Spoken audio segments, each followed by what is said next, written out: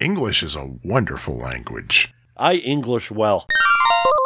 Ladies and gentlemen, it's time for the Pie Factory Podcast.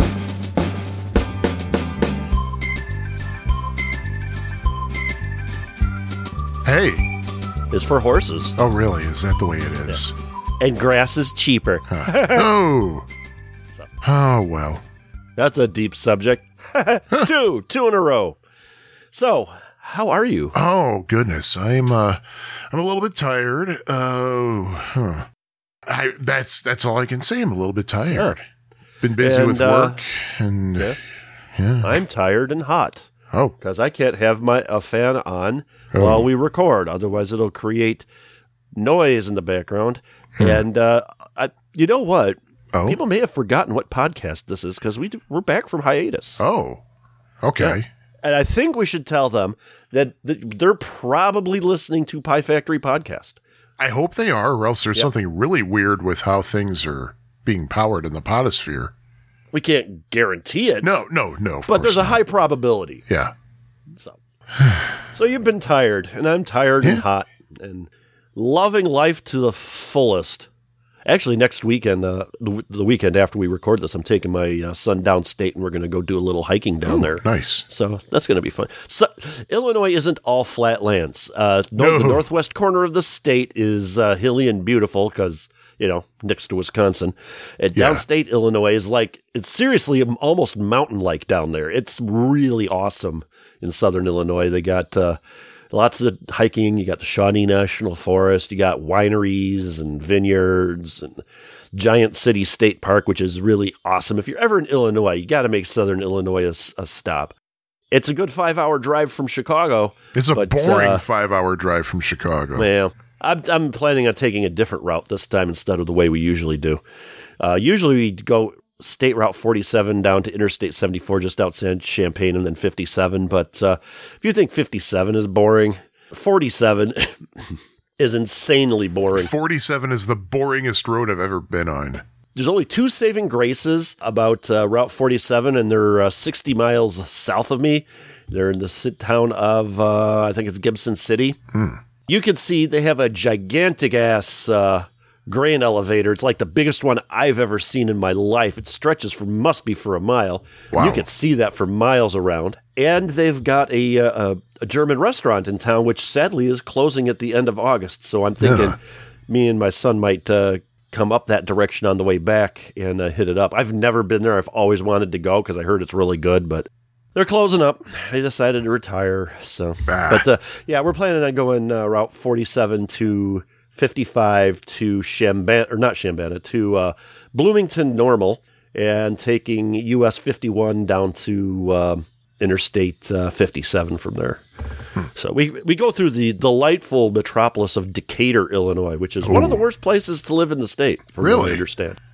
So, first of all, its main industry is corn. And there's so many grain processing plants there that there is a literal odor over the city. It's not good. But last weekend we actually went to the state fair. We camped there, or not camped. Got a hotel there, and the hotel was decent enough. But I think there was something interesting that happened at the state. Well, we were there because my son got to represent his 4-H club for a thing that he had done. He got chosen to go to the state fair, and so he had an exhibit there. And I kind of like the state fair. It's a lot of nothing, but obviously it's mostly like crops and livestock. But they got a lot of other things to do there too. They got like a little carnival. They have there's a horse race track on site, but they have concerts there at night. A few years ago, Steely Dan performed there, but didn't get to see him. That's a separate fee. The Illinois State Department of Conservation, or Department of Natural Resources, I think they call it now, has their headquarters on site, and they have a little area there called Conservation World, which was really kind of cool, all the exhibits and stuff they had.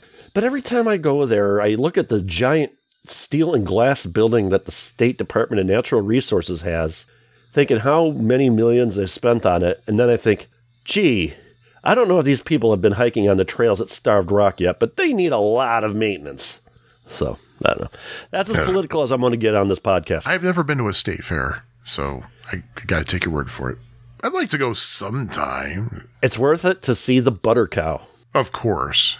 Now, Iowa is known for their butter cow at their state fair, but Illinois has got a pretty awesome one, too. I think they use the same designer, actually, as Iowa uses. I think they're totally different. I think it's different. No, I think it's a different artist every year, I think, in Illinois. I don't know. I can't speak to Iowa. The grounds are huge, and there's like it's like right on the edge of the Sangamon River Valley, and so there's like some hills on the western part of the fairgrounds that you got to walk up and down, so it's interesting, but I had fun. My favorite exhibit there is the Future Farmers of America. I don't know, I guess it's a barn. It's a small barn. And they have little baby animals in there, like bunnies and goats and chickies and ducks and moo cows and piggies. How about puppies? No puppies. But they also have a piglet birthing center where you can watch pigs give birth. Oh. Yeah. And piglets are cute. Of course. Watching a pig give birth to a piglet is not. I can't imagine it would be.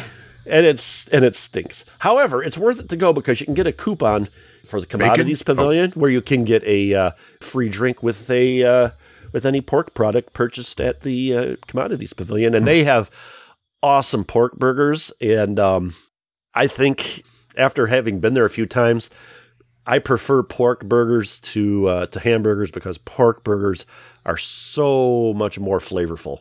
They're amazing. So get yourself some good ground pork, put a little garlic in it, maybe a little fresh black pepper, a little salt, cook those up. You'll thank me.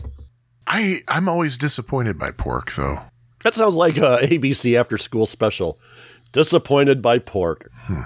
I'm okay with ham and bacon, but pork, I like ham. It's very little flavor to me. I don't know. Even grilled.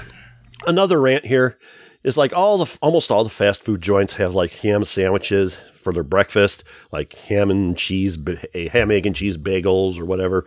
But it's always that thin shaved ham. If I'm going to want to have ham for breakfast, it's got to be a frickin' ham steak. I'm sorry.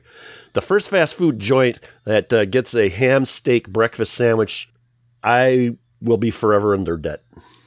Ham steaks. It's what's for dinner. So I did some traveling myself. We did a road trip from San Francisco to San Diego. And wait, from San Francisco to San Diego? Yeah. Usually people either make the San Diego to L.A. or the L.A. to San Fran, but never usually the whole 9 yards. Yeah, we did that before. Or 600 miles. We did that before going the other way from San Diego to San Francisco, but this time we did San Francisco to San Diego. Because I hadn't been to San Francisco in a while. I really, really, really missed it. And so we went there. My daughter went to San Francisco over the summer. Oh, yeah. I remember. Her and her boyfriend's family went to California. And I'm jealous because they got to Yosemite National Park. Always wanted to go there. Yeah, I haven't been to Yosemite yet, but we took 101. Did they call U.S. highways the over there, or is that just interstates? Would they say the 101? I don't know. I do know. I think further north in the state, 101 is Redwoods Highway, which I've been on 101 up there, and then just north of San Francisco in Marin County, we camped at a place called Jedediah. No, not Jedediah Smith Redwoods. We camped there, but that's up north by the Redwoods. Samuel P. Taylor State Park back in 1978. And we were going to take a little tour of Point Reyes National Seashore there, but it was getting dark, so we didn't have really the time to see anything. But it was cool it's rather scenic going down 101, but we took what was supposed to be a shortcut. It was only for a few miles, but I realized that for pretty much that entire so-called shortcut, I was riding the brakes. Because you're going downhill the whole time. Yep, I bet. And there was a cop on my ass, like about a few inches away from my bumper. And it's like, if I do a single tiny tad more than the speed limit, you're going to pull me over. So, no. It's like, just go around me. But we found out later that shortcut is really not really that much of a shortcut. So I don't know, but really scenic. I love going through San Onofre. I just heard some bad news, though. Oh? Those giant boobs in San Onofre that stick out of the ground. Oh, made famous in the movie The Naked Gun. That's correct, yes. Everywhere I look, something reminds me of her. It's a power plant that shut down some years ago, and they're going to be demolishing it soon. Was that a coal plant or a nuclear plant? I can't remember. I don't know. But but I was disappointed to hear that. Oh. So yeah, we did that, and then the day after we got back home, we buried my father. So hey, excitement all around. Good times. Yeah. Not really, but hey. Actually, it really was. It was a really cool, quick, but really cool military thing at the National Cemetery. Yeah. So your mom invited me to like the dinner after the service, and I can't remember why I couldn't show. Oh, Bike MS was that weekend. Yeah, Bike MS was that weekend, right. And I was heading up to say, and it eventually got canceled because of the rain. It was brutally raining that day.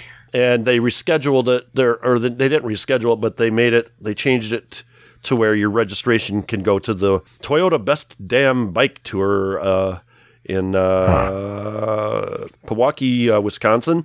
And I only made it 9 miles on the 50-mile route because I'm not used to hills like that, and they were insane.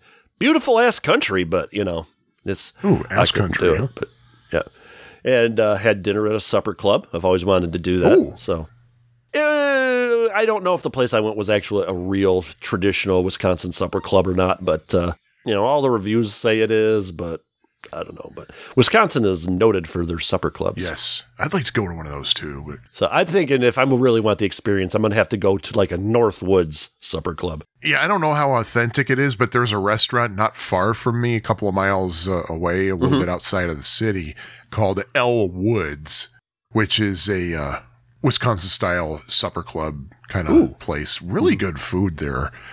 And it's called Elle Woods because it's in Lincolnwood, Illinois, and so the Northwoods kind of. Elle Woods. I thought Elle like the L train. No.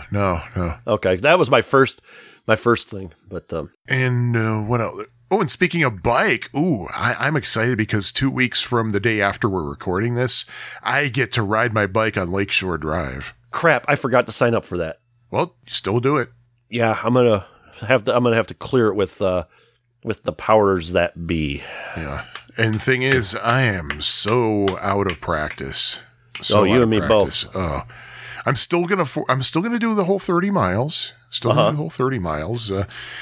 And yeah, really excited about that.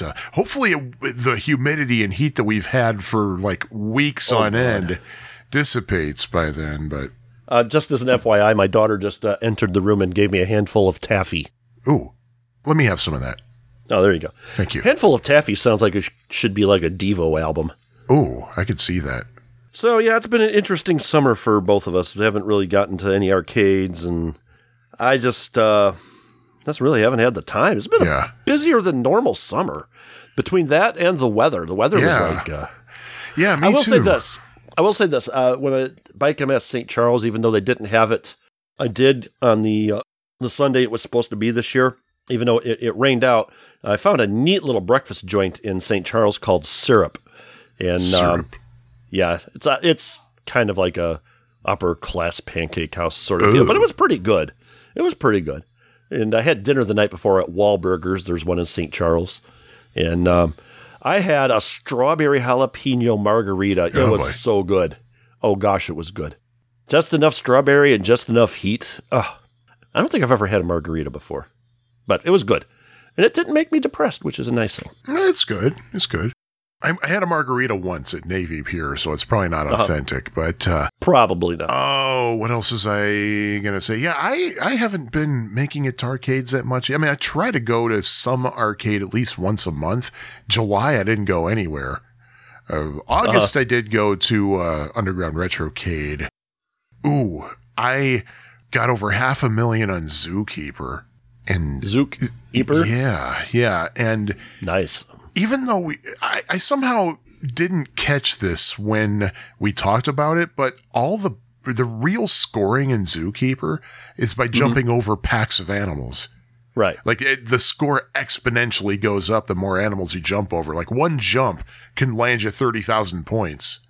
Yeah, they sort of kind of explain that in the demo mode, but they don't really give you much tell you that it's a multiplier, like if you're jumping over a lion and you get a bunch of them, that sort of thing. It's like a lot of times it's worth it to just let the animals break out, just to jump over them. You'll probably score more than if you get the bonus at the end. Yeah. And speaking of Zookeeper, I have the 2600 version now. And it is. I'll tell you this: the control is a little bit weird, I think, but I think what it is, it's simply because you're not used to that kind of controlling on a 2600 game. But it really is a good overall conversion. Very accurate, I think. There is a little bit of overcompensation on the bonus round, or not the bonus rounds, but the bonus life rounds where you have to earn a bonus life. But other than that, it is so freaking impressive. I can't recommend it enough. Oh, and I was to say, I've played the demo of that, and the scene where the platforms are moving and the monkeys are throwing the coconuts down, that seems way harder on the 2600 version than it does in the arcade to me. At least in the demo it did. I don't know if they tweaked the difficulty on it in the final version. Yeah, I think it has to do with the controls might be a little bit oversensitive on that screen. I think I think that might be the problem. That does sound like it. But I also got Dragon Cash for the 7800, a brand new homebrew, and haven't had much of a chance to spend a lot of time with that. I think one of the big attractions for that is a competitive 2-player mode, and there's only one of me and my wife doesn't play video games, so I haven't gotten too deep in that, but it looks really, really, really nice, and I'm glad to have it. I just haven't had time to play the damn thing. Well, now, what is that? That's a puzzle game, right? It is a columns game. Okay. Is there a new episode of the Atari 7800 Homebrew podcast possibly coming? Well, it's always a possibility. Nice.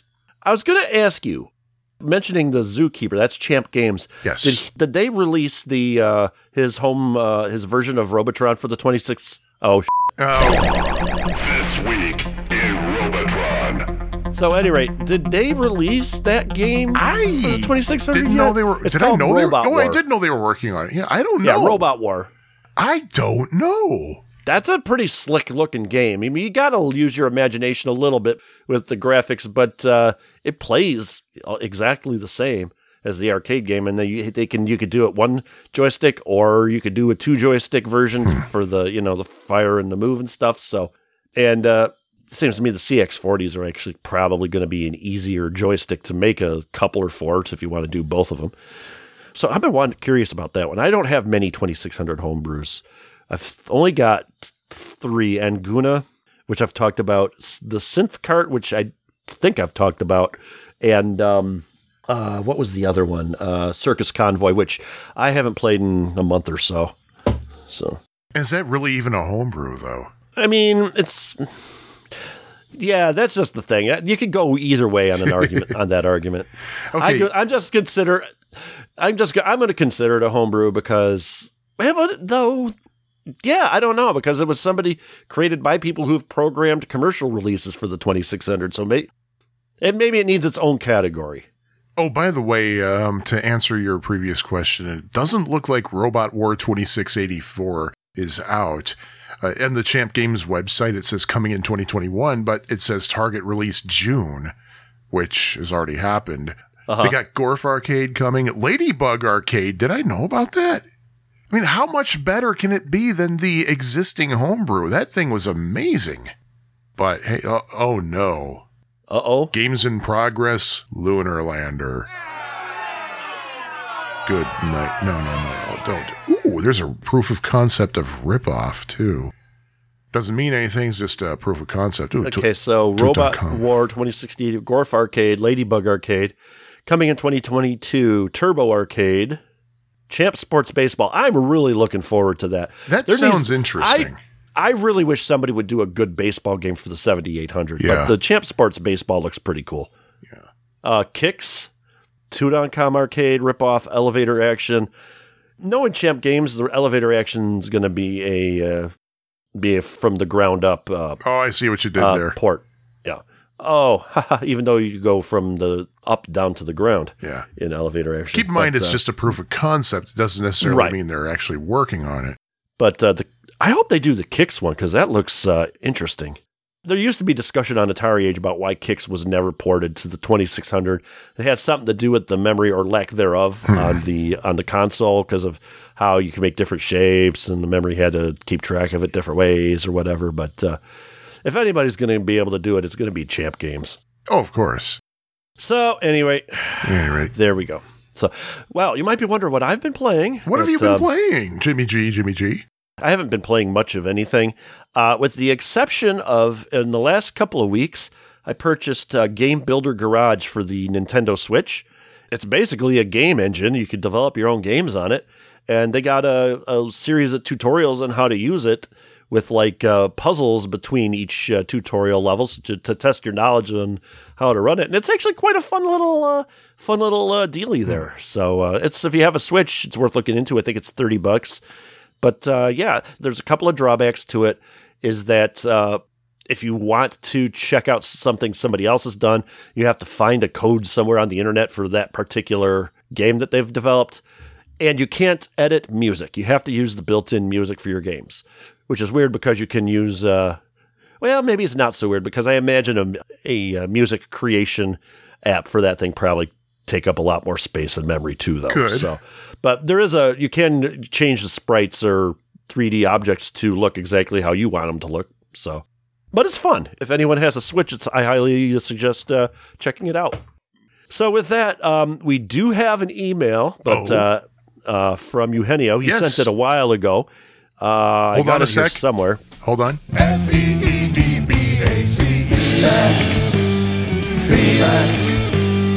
Feedback.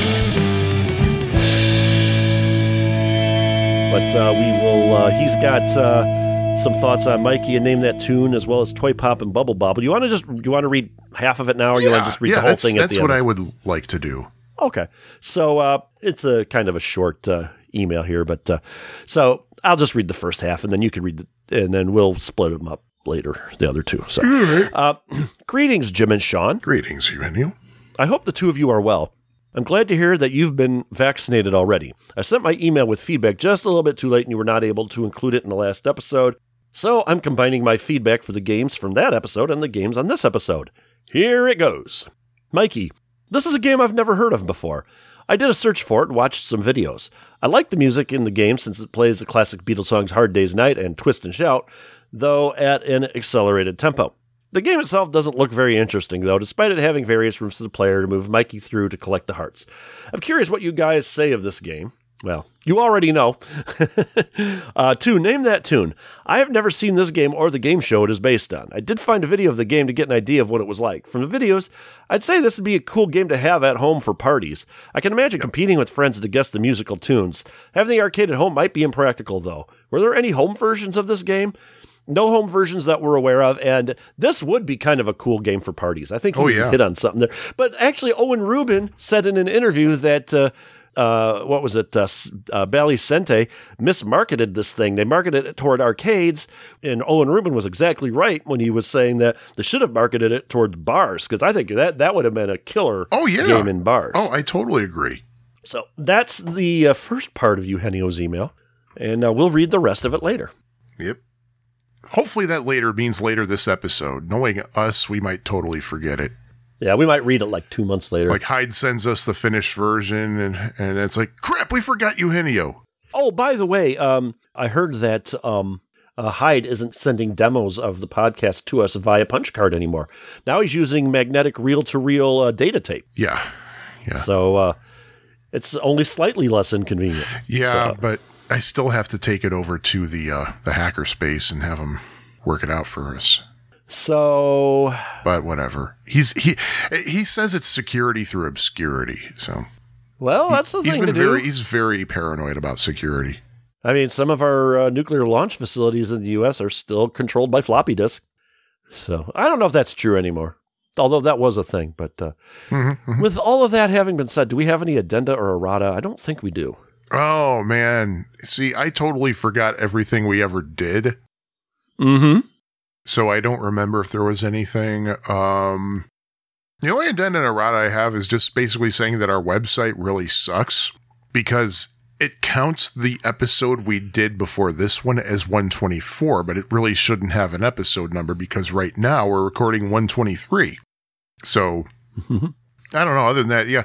Don't look at the episode number on the website. As soon as it gets revamped, it'll be a little bit more accurate, if not much more accurate. But yeah, just rely on it for show notes. Technically, we're episode 126, or I'm sorry, 125 right now. But Wait. Well, did I get then it's that the wrong? 125th Yeah, thing we're 125. recording, but, in terms of the ones that are actually numbered, assigned a Which, number.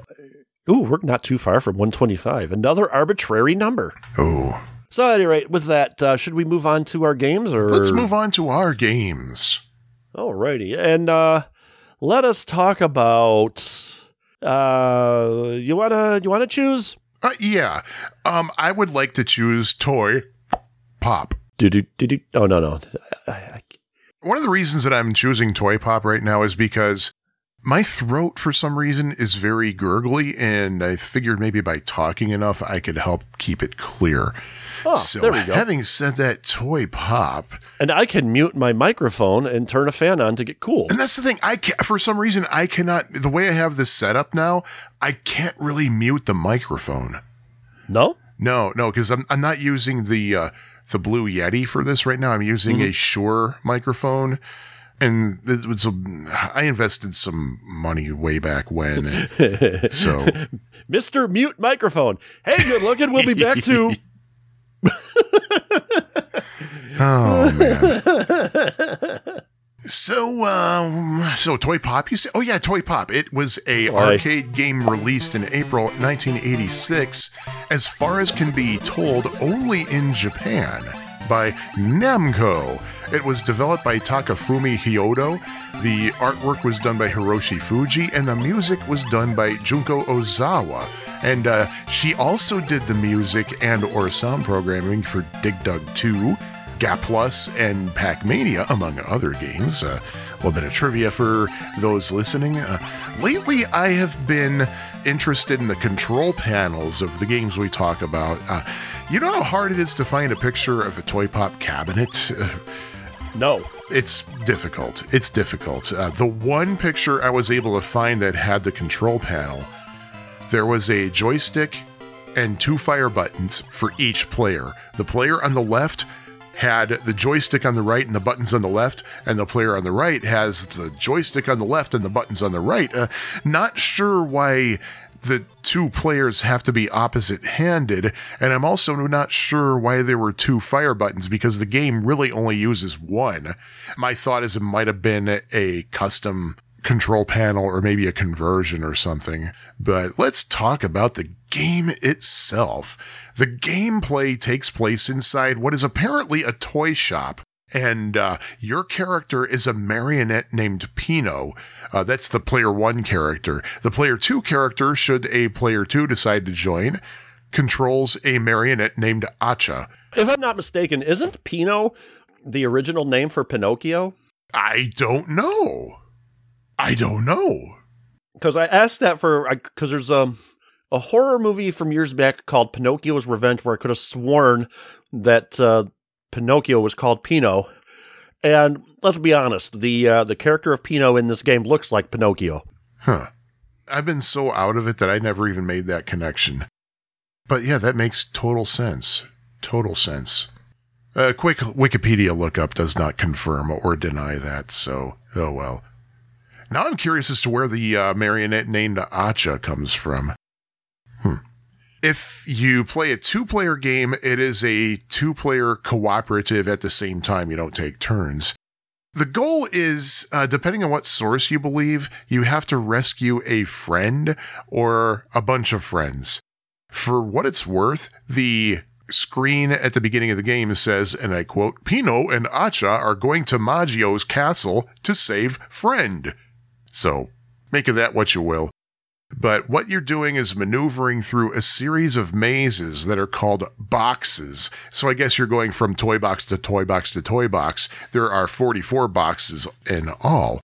Your goal is to collect all the hearts in each of these boxes. Once you collect all the hearts, you can move on to the next box. Somewhere in each box, there is a doorway with 2 doors, and they open wider and wider every time you collect a heart. And when it gets so wide open that you don't see a door anymore, that means you can exit and move on to the next box. Hearts, by the way, are embedded in various objects that you have to shoot multiple times. It could be in a bottle or this thing that looks like an inverted light bulb. And by the way, a lot of my description is going to be based on observation because the only manuals and flyers I was able to find were in Japanese, and I don't really read Japanese. So, yeah, I apologize, but that's the way it is. There are gift packages all over the maze, and there are various items hidden in these gift packages. Sometimes you might find food, like a donut or a piece of candy or something like that. Sometimes it's a weapon. Starting with box 2, one or more of those boxes might have a boxing glove on a spring, and it springs out and hits you. If it does hit you, it makes you kind of paralyzed for a few seconds, but you can still shoot. And the boxing glove, by the way, only works on Acha or Pino. It'll never work on the enemies. Isn't that the way video games are? Or the box itself might be empty. In later boxes, there are force fields or arms or something that come out of the pack. Well, not really arms. Oh, yeah, I guess arms. They're like springy claw arms that might pop out of the packages kind of in waves. And another thing you might find, if you shoot a package open, you might expose a fireball generator that a few seconds later shoots out fireballs in 4 directions in a radius of about 3 spaces, and it destroys anything destroyable in those ranges, I guess. There might be a number 7 in one of those packages, so grab the 7. Oh, might there be? There just might be. Nice. Just keep grabbing those 7s, and if you get 3 7s, they're kind of like slot machine 7s. If you get 3 of them, you're surrounded by what looks like a tornado. Think the Tasmanian Devil, except you can still see your character. It gives you the ability to move faster around the screen, and you are invulnerable to your enemies. And not only that, but anything destroyable that you touch gets destroyed. So it's basically kind of a invincibility field in a way. It's much to your advantage. Once in a while, you're going to happen upon a block in the maze that can be shot away. Now, that's especially helpful to know because there's also, in some boxes, there's a little thingy you can step on that teleports you to a different part of the box. The first teleporter, if you step on that, it teleports you to the lower left corner of the screen, which is totally surrounded by a maze wall. Turns out you can actually shoot one of those bricks away. Now, at the beginning of each box, there is a little kind of transition animation that shows you which enemies you're going to be facing in that box. And I'll talk about those enemies right now. There's Heitai, which is a wind-up soldier. You might see a bunch of those. There's a robot, a car.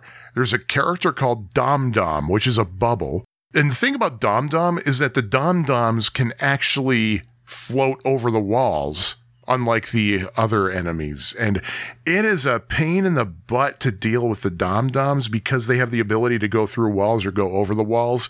They can line up in ways that you can't possibly shoot at them. There's Osaru, or it might be pronounced Osar for all I know, which is a monkey with hand symbols. Basically, your enemies are types of toys. Monkeys are always nice, except when they fling poo at you. Of course, but I don't know about that. Monkeys are bad people, and there's a whole song about that. So why would I deny Logan Whitehurst? But anyway, there's a blue monster that carries what looks like a matchstick. Well, I think it is a matchstick, actually. Wait. Pumping the monster. Yeah. Okay. So the blue monster carries a matchstick and wears what looks like one of those sandwich boards. That's the Ace of Hearts. That blue monster is called Trump. I guess it's a pun based on car. And okay, I got a problem with this enemy having the name Trump, and I'll tell you why. Okay. I like playing euchre. I hardly ever do play euchre because I can never get 3 other people together to agree to play euchre, but when I do, I love it. And at least in terms of euchre playing, when a suit is declared to be Trump, the high card is the jack of that jack of that suit. Jack soup. Which means that the Ace of Hearts is never going to be the high card. If Hearts is Trump, the Jack of Hearts is the highest card, followed by the Jack of Diamonds, which temporarily becomes a heart, and then the Ace of Hearts. So the Ace of Hearts is always the 3rd highest Trump. But anyway, moving on. There is another enemy called Mahu. which I believe is some kind of wizard. I don't think you can destroy Mahu. And of course, the boss character is Maggio, whom I mentioned before, who apparently kidnapped Pino and Acha's friends. And that's whom you're rescuing the friends from. And each of those enemies has to be hit with a certain weapon. And just to give you a little heads up, the tanks can fire at you, but if you shoot a bomb at them, you can intercept their fire. And the Trumps will shoot lit matches at you. So you got to watch out for those enemies who might fire at you. And speaking of weapons, the weapons can be found by shooting the gift wrap packages. The first weapon is very basic. It looks like a ping pong ball. That can only destroy the Haitai, the wind-up soldiers. There's also something that looks like, I don't know, a blue tire or something. You can use that to destroy wind-up cars. There's a bomb. The bomb looks like one of those cartoon bowling ball bombs, except it's brown. Those destroy the tanks. There is a tack, a push pin, if you will. Those you use to destroy dom-doms. There's a fireball you can pick up and use those to destroy Trumps with. Lightning bolts can destroy robots. There's a unique feature about lightning bolts is that they will stun the other enemies. If you shoot another enemy with a lightning bolt, it'll become paralyzed for a few seconds. And a fun fact for you, every weapon can destroy Heitai soldiers except the lightning bolt. The lightning bolt will merely stun them. That was a fun fact. I don't lie, dude. I'm no liar. No, you don't. That's like Six Flags worth of fun there. Oh, it's not that unfun. Hey now. Anyway, there's also, here's the thing. In the game, one of the other weapons, it's a blue thing that kind of looks like a slinky or a barrel or something like that, but it fires some kind of discs or something, and that's what you can use to destroy the Osaru or Osar, the monkey. There's an arcade flyer, though, that has all the weapons hand-drawn, but this one looks like a spring in the hand-drawn version, so I don't know. But anyway, if you make it to the 44th box, which is very difficult, by the way, I can only make it to like the 6th or 7th personally. But if you make it all the way to the 44th, that's the boss level.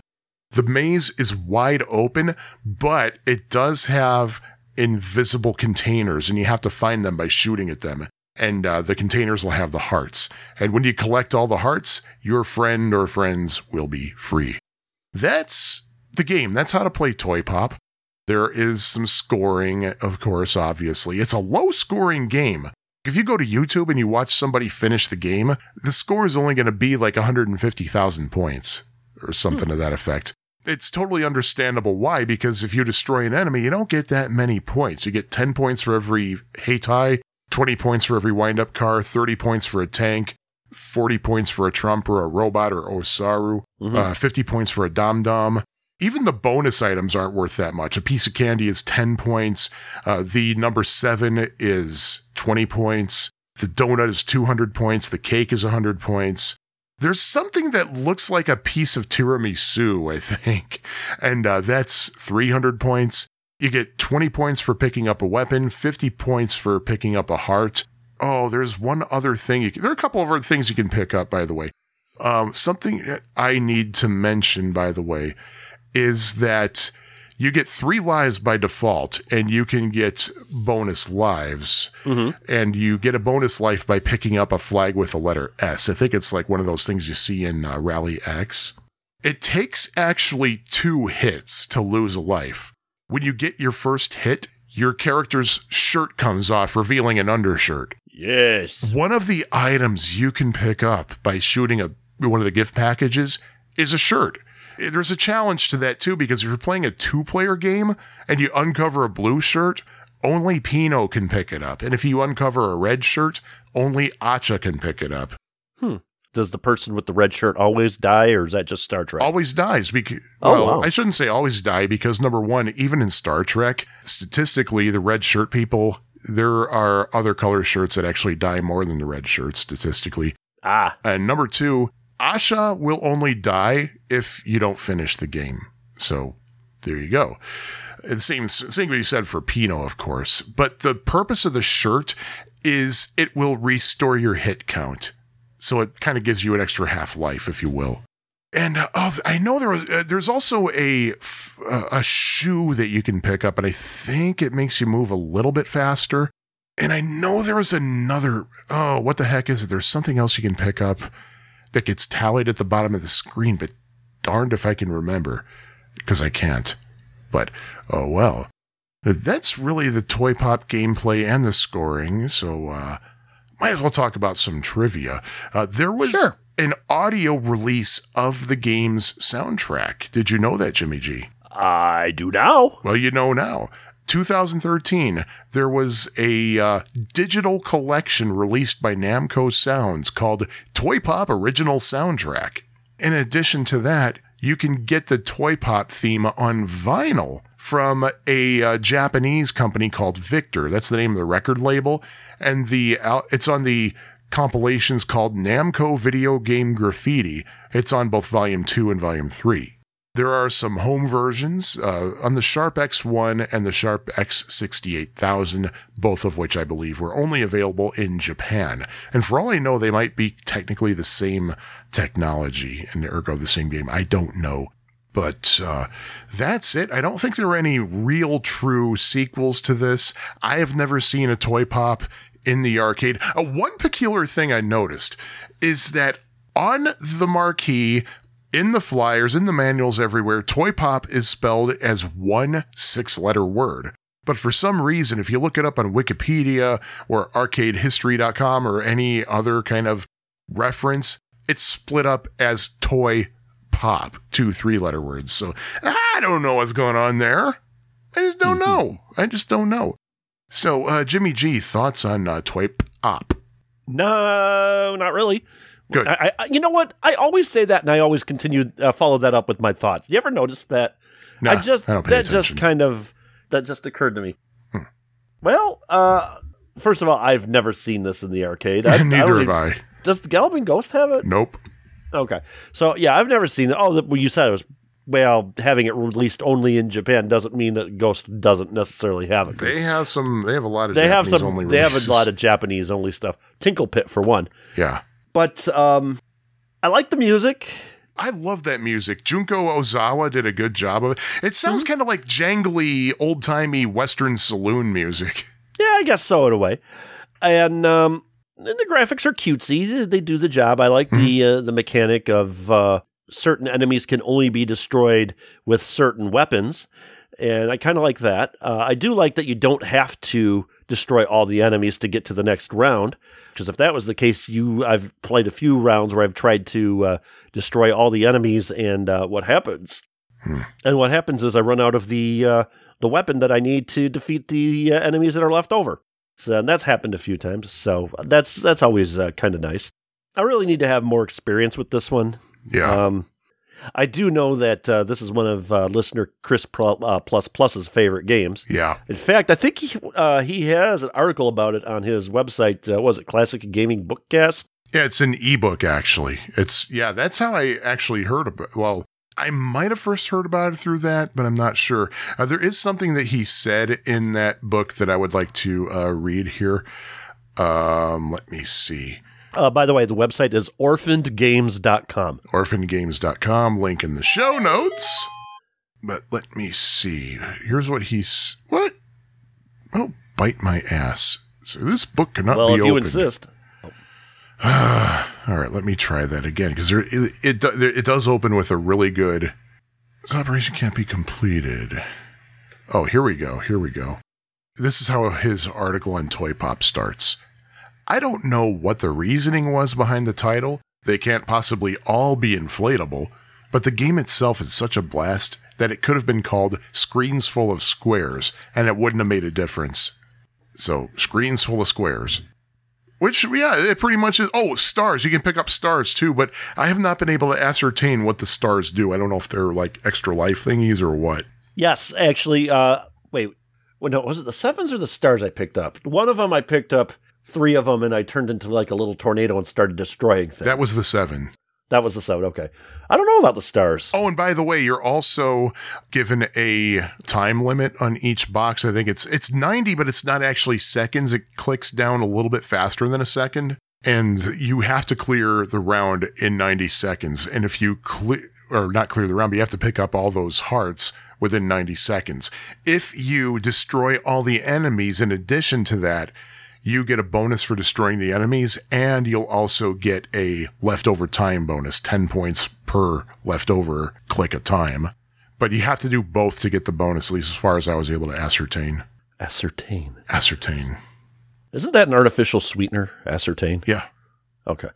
So do we have high scores on this? We do not. No? It's not listed on Twin Galaxies. There is an entry for it on Aurcade.com, AURCADE.com, but there's no score tied to it. There are no locations tied to it.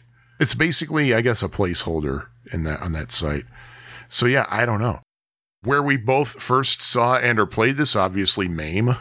Is it safe to say? Yeah, that's pretty safe to say. Yeah. And by the way, this is a rough game. It's a tough game. It's a very tough game. It's kind of a puzzle game in a way because you have to figure out where you're going to move in all this because it's not at least how the gift packages are and how the walls are arranged is not random. You open a package with a boxing glove in it, it's going to be in that same one every time you play the game. And it's always, by the way, in a package with a blue ribbon on it. Not all the blue ribbons have boxing gloves, but whenever you do see a boxing glove, it's probably going to be in a blue ribbon box. I'm just looking up here, Pinocchio. Pinocchio is a cultural icon. He's one of the most this is from Wikipedia, one of the most reimagined characters in children's literature. His story has been adapted into many other media, notably the 1940 Disney film Pinocchio. The author often used the Italian Tuscan dialect in his book. The name Pinocchio is a combination of the Italian words Pino, which is pine, and Occhio, which is eye. Pino is also an abbreviation of Giuseppino, the diminutive for Giuseppe, the Italian form of Joseph. One of the men who greatly influenced Collodi, Carlo Collodi is the creator of the character. In his youth was Giuseppe Aliazzi, a prominent Italian manuscript specialist who supervised Collodi at the Liberia Piatti bookshop in Florence. Geppetto, the name of Pinocchio's creator and father, is diminutive for Geppo, the Tuscan pronunciation of seppo, meaning a log, stump, block, stock, or stub. So I thought Pino was another way to say Pinocchio, but no, it's a combination of words. So. I had to call it a marionette because, well, according to the Classic Gaming Bookcast, the two characters, player 1, player 2, they're puppets, but he also says you control their strings, but the thing is, that would make it a marionette. My grandma and I watched this. 3 weeks we've been watching it, and last week she realizes they're strings. They're puppets. The marionettes, that's what they are. So, what do you rate the game? Honestly, okay. How I rate this game, when I first sat down to play Toy Pop, I found it extremely frustrating. But after I gave it a couple of chances, I was really getting into it. I like the strategies involved, and I like how there's a little bit of a puzzle to it in a way. I'd have to say, out of our rating system of 1 through 5 inclusive, continues, I rate Toy Pop 4 continues. Okay. I would really like to try to find Toy Pop as an arcade game. For the reason being, when I was playing it, I was using my 8BitDo gamepad. Again, great product. Buy it. 8BitDo makes great products. The analog stick definitely is not a good thing for this. And I was getting the same... I was still having some control problems with the D-pad. It could just be me, or it could be that this game really kind of needs an arcade stick, which is a possibility. And I was kind of having fun with it, but I need to really sit down with this game more. So I can't really say it's great, or I can't really say it's bad either. So far, I like what I've seen. So I'm going to give this, I'm going to give it a 3. I can see that. I can totally dig that. Yeah, I mean, that's kind of our go-to rating for something that we need more experience with. Yeah. Well, which is fine, because it's like average, you know. Yeah, not good, not bad. You know, it might not be something you're going to run for your life to play, but hey. Nope. So, with that, we got a new... Underwriter, yes. In the time we took off, there were a bunch of people that were wanting to advertise on Pie Factory Podcast. So, without further ado, Pie Factory Podcast is brought to you by... These people know what they want. Why? Because before they bought replacement windows, they sent for this free book. It's got all the questions answered on prime replacement windows, and they're going to find peace of mind with Super Sage Window Company. So if you're serious about replacement one, that's call 583-4855, and I'll send you this book. Better yet, I'll bring it myself. We'll get serious together. Call Super Sash at 583-4855. Super Sash. And we're back. And we're glad to have them as sponsors. Yes. And if you need windows and sashes, you know where to go. And we get a little kickback from them. Yep. So, yeah, it's that Chicago way. You get a little kickback. You know what I'm talking about? I'm sure you do. I'm sure you do. If you get serious about your windows. Windows and your sashes. Yep. Alrighty, so I think with that we will talk about the much beloved Bubble Bobble. Bubble Bobble. Yes, Bubble Bobble. Released in August of 1986 by the Taito Corp, or Taito Corp. Taito. I don't know why I said Taito. I always pronounce it Taito. It's because in English we had that vowel shift that I don't think anybody else had, but it's Taito. Taito. It's a 2-player simultaneous game. Or 1 player. Well, yeah, you could. Each player has a 2-way joystick. It only goes left or right, a jump button, and a bubble button. The object of the game is to defeat the enemies by shooting bubbles at them, then popping the bubbles with the enemies inside to finally kill them. There's 100 levels in the game, and there is a boss character at level 100. It's the only boss character in the game. So what you do is you shoot your bubbles at the enemies, and if it hits the enemy, it will encase the enemy, and then you got to jump on top of the bubble to pop it. Really, this should be called Bubble Pop. Oh. Enemies that are caught in a bubble but not fast enough, they turn red. They will eventually escape from the bubble. It's a single-screen game, just like Toy Pop was, and however, it's Toy Pop is an overhead view. This is a side view, so you got gravity working against you, and so every now and then on a level there'll be like a hole on the bottom. Player or enemy falls off the bottom of the screen, they will reappear at the top. Every now and then you'll have some bubbles floating down. Some will have letters, and if you spell the word extend, you'll get a free life. And there are some other bubbles. If you see a bubble that contains fire, water, or lightning bolt, pop those, and you can unleash special powers. Fire bubble sends flames onto the nearest platform, killing any enemies that come in contact. Lightning bubble shoots a lightning bolt horizontally across the screen. The water bubble releases a river of water that cascades down the platforms to the bottom of the screen. Oh, that sounds so nice. It's serene.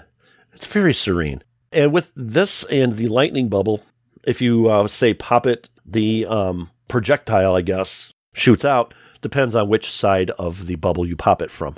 As far as enemies go, there's one called Zen-chan, otherwise known as the Bubble Buster or Benzo. He appears in round 1. Maita, also known as Stoner or Boris, he appears in round 6. And there's Monsta, also known as Beluga. He looks kind of like a whale. His other name is Don't get Blubba. killed by the monster. First appears in round 10. Pol, also known as Hullaballoon or Boa Boa.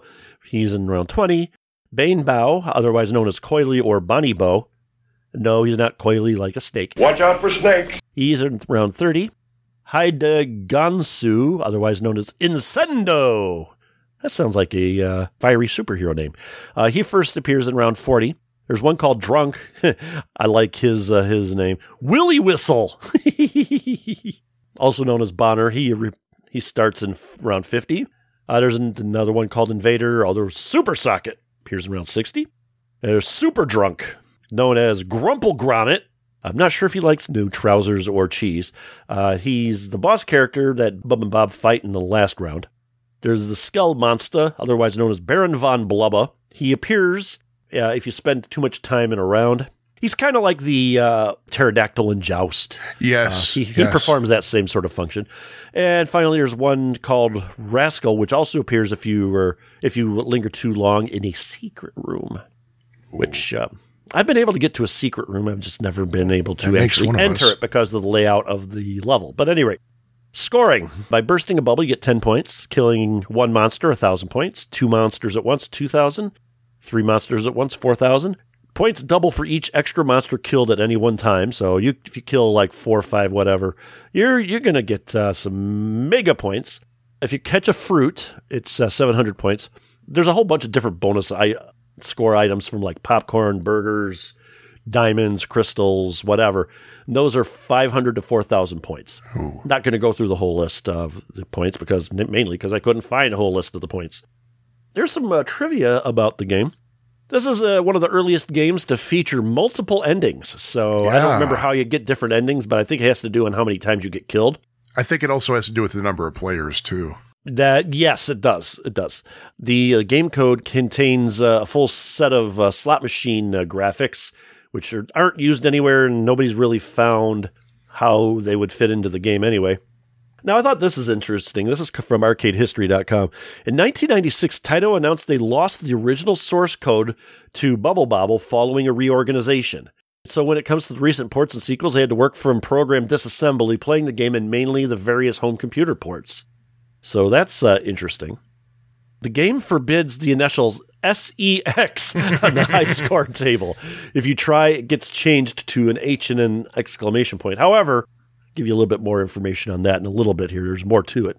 There are some secrets to the game. This game was one of the first arcade games that was like chock full of secrets and cheats and power-ups and sort of thing. First of all, you can get unlimited run and rapid fire. At the title screen, if you do hit left, jump, left, one player, left, fire, left, one player, it'll say in the bottom left corner of the screen, it'll say power up in red. And so you shoot faster and, you run faster. So now I haven't been able to get this one to work. If you hit shoot, jump, right, one player, it will say at the bottom of the screen, original game, and give you portals and some screens. And if you get them, you'll get loads of diamonds. If you do certain initials in the high score table, if you enter SEX as above, it'll change it to H and an exclamation point. But it'll also, in the background, have pitchfork flying cakes and vegetables across the screen and turning the enemies into 6K diamonds. TAK, octopus turns bubbles into X's at the end of the level. STR, flamingo turns bubbles into smiling turds at the end of each level. I'm going to have to try that one. KTT, it's a bottle of beer turns bubbles into pizza at the end of the level. 3 dots, knife flying cakes and vegetables go across the screen and turn the enemies into diamonds. And if you hit I.F, MTJ, NSO, KIM, or YSH, Coke can flying sunflowers across the screen, turn enemies into diamonds. As far as ports, this is a later game, so it's not on any of the classics, but it is on the Sega Master System, the NES, the Atari ST, the Amiga, and the C64. Yep. So that is, in a nutshell, Bubble Bobble. Do you have any scores for this one? Yes, I do. Thank you for asking there, Jimmy the G. Both Twin Galaxies and Arcade.com, again spelled AURCADE.com, they both have Lonnie Johnson as having the high score at 9,999,990 performed. This can be an extremely high-scoring game if you play it correctly. Oh, yeah, absolutely. I totally believe that. Performed April 12th, 2012. Is that it? That's it. Unless you want me to go to highscore.com. Nah, I think we're good there. Good. So, Sean, what do you think of the game? It's a classic. What can I say? I actually first played this on the Commodore 64 and then on the Amiga before I even knew that it was an arcade game, believe it or not. The thing is, I loved it on both the C64 and the Amiga. When I finally played the arcade version, I found the music to be very agitating. I mean, it's just way overbearing in the arcade game as opposed to how it is on the other ones. And it never stops. And it never stops. Not even between levels. Yeah, and the thing is, it's one of the most well-known video game music pieces ever. Bands actually cover the damn thing.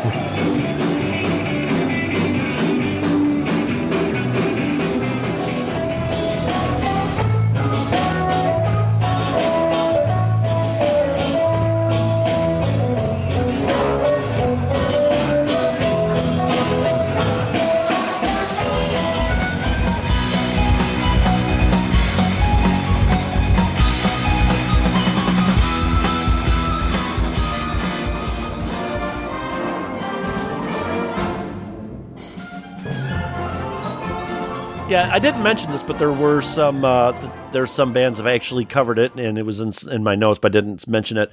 And the soundtrack on this one has also been released on vinyl. Oh. I think it was vinyl. Might have been CD, but it was released in a commercial format. And by the way, there is a title for that music going around that, as far as I can tell, is bogus. Somebody must have made it up as a joke and it caught on. I have not been able to find any. Now, what I had seen before, and I think 10 pence, or not 10 pence, No Quarter once mentioned this, that the music is supposedly an old folk song called Dance Jemima Dance. Uh-huh. If you do a Google search for Dance Jemima Dance, the only thing you're ever going to find that has anything to do with music is Bubble Bobble. I've asked around to folkies, they're like, no, never heard of such a thing. Somebody must have made that up, and it just caught on. It's probably just in-house music. Yeah, could be. My thoughts on this game, I really want to like it more than I do. I don't hate it, but it's not something that grabs me. I don't know why. Now, the NES version, when it came out on the NES, it was like all the rage. I think it was one of the best sellers, one of the best third-party selling games on the NES, because I remember everybody having that game back then, but I didn't. Oh, by the way, the first time I ever saw it and played it was at Aladdin's Castle, Louis Joliet Mall. Thank you. And I mean, and it's cutesy, and the music gets irritating after a few levels. A mechanic in the game I just recently discovered, and when I say recently, I mean like just about an hour ago, that if you shoot a bubble, you can jump on top of it if you time it right. Yes, I love that. Because there are many places in this game where you will get stuck unless you master that. Yep. Oh, yeah, and by the way, to get into some of these secret rooms, the first one, you cannot die up until level 20. Wow. Yeah, that and rules then you got to me out. enter a door, and then there's another one you have to survive without a death all the way to level 30 and 40 and 50 and all the way up to 100 to get to these secret rooms. I turned invincibility on just to try to get to one, and I got to a screen, but I could not get to the door because of the way the level was laid out. I'm sure there's a way to do it. I couldn't figure it out. So there you go. You know what? I'm going to have to rate this game a 3. I'm just not a huge fan of it. I don't hate it, like I said, but it's just, I don't know, it's just kind of not my thing. I'm actually going to say 4 on this one too, because I mean, it's when you get into it, it's a really fun game. A big problem I have with this is I just can't do very well in it. I can't get past like 14, I think, the level 14. But the problem I have that I think would have been an improvement, believe it or not, an option to continue. I thought you could. According to strategywiki.org, Bubble Bobble allows continues to be used when a player runs out of lives. When most arcade games display continue timer before returning to the title screen, Bubble Bobble ends immediately once there are no players in the game. A single player can cover for the other player returning to the game. However, a lack of second player requires a credit within the machine. Oh, yeah, so it doesn't actually have a continue. You just have a second player ready to go. Oh, okay. So you can technically continue, but it's... I think I get what they're saying. Yeah, it's a bit of a pain in the ass. But pain still, in the my ace. 4 stands. Yeah. No. Yeah. You can... Yeah, no. I agree. Yeah, your 4 stands. I'm glad you agree with my personal opinion. Yeah. No, I think it can stand despite that. So, really, that's the episode, isn't it? Well, no, it's not, because we got to see. We had some pre-feedback about this, so why don't we you want to about reveal the theme first? Not yet. Okay. Let's keep people on the edge of their seats. Let's go back to what Eugenio says, and he says, Eugenio. Okay, he also spells it 2 words, TOY space POP. Toy Pop. Here is another game I've never seen at an arcade, but I do own it on my PlayStation 2, as I have the Namco Museum Volume 1, which is really a PS1 game collection. The game is a fun one. The game mechanics remind me of Pengo. I can almost see that, yes. Yeah. And that you can kind of manipulate how the maze works. Yeah, in a way. It's a little more complex than Toy Pop. Sure. And he says, I have to wonder if Pengo was an inspiration for Toy Pop. The PS version is pretty much like the arcade game, so I suppose I should feel I'm missing much by not having played the game at an arcade. I really like the colorful graphics of this game and the music that plays as well. One cool feature of this game is that 2 players can enjoy the game at the same time. Well, you're assuming they enjoy it, Eugenio. Anyway, I do find it amusing that Pino, one of the characters the player can control, could easily be called Pinocchio. Okay, yeah. I'm the dummy. I'm the one who just went right over my head. Called it. They clearly just shortened the name to Pino to avoid legal issues. No, I don't think that's it, though, because the character of Pinocchio dates back to the 1880s. That's true. That's true. Acha looks like Little Red Riding Hood, so they were safe using that name for her. I don't know how I missed that, but yeah, I can see that. But still, I think that would be public domain, too. Oh, well. That's public domain, yeah. The game has a variety of toy enemies who can be hard to avoid as you run around the playing field. At least you can shoot them, but they seem to only be destroyed by certain specific weapons that the player can get by opening the many wrapped gifts spread through the box. So, yes, I like this one. Now, as for what he says about Bubble Bobble, though I have not played the original arcade version of this game, I am familiar with it as I have the NES version and I also got the ST conversion for the Jaguar more recently. The NES version is very well done, and it is lots of fun to play. This game has a simple premise, blow bubbles at the enemies and pop the trapped enemies, but it is an example of how a simple premise can be quite enjoyable. I really like the in-game music as it gives the game a bit of whimsical atmosphere. As good as the NES version is, I think the ST port to the Jaguar is even better. The ST version is more accurate when it comes to the colors of the mazes and the look of the enemies. The sound and music are also better than on the NES version, as much closer to the arcade original. Stumbling there. I'm still stumbling. Anyway, Eugenio says, since I don't own a ST computer, having the port to the Jaguar is really cool. As for the original arcade, I know I've seen it at retro events, but I have never been able to play it. It's a popular game where I've seen it, usually with several people waiting to play it. I do have to give the original arcade a try the next time I see the machine, even if I have to wait a bit in line for it to be free. So, that's all for today, going to the Final Frontier Gaming, and thank you, Eugenio. And by the way, the first time I ever played the arcade game, I'm guessing it was Galloping Ghost, maybe even Underground Retrocade, because I just never saw an arcade Bubble Bobble until then, even at the Louis Joliet Mall, even though I lived in Joliet, so I don't know. I'm sorry, at what mall? The mall in Joliet, the extant mall in Joliet. Oh, the Louis Joliet Mall. The Lou. I got in trouble when I worked at the Louis Joliet Mall one time. I was working at the A&W in the food court, and I'd answered the phone, Louis Joliet Mall, and they're like, everybody calls it Louis, so answer it Louis. And I'm like, well, Louis is the correct pronunciation. And then the next day, my boss got back to me, you know what, you're right, but still answer it Louis. Little bit of trivia in my personal life. You should have just answered it A&W. Well, A&W, Louis Joliet Mall. But do they need to know that, though? What other A&W would there? There was no other A&W for miles. North Aurora? Yeah, North Aurora. That one's still in business.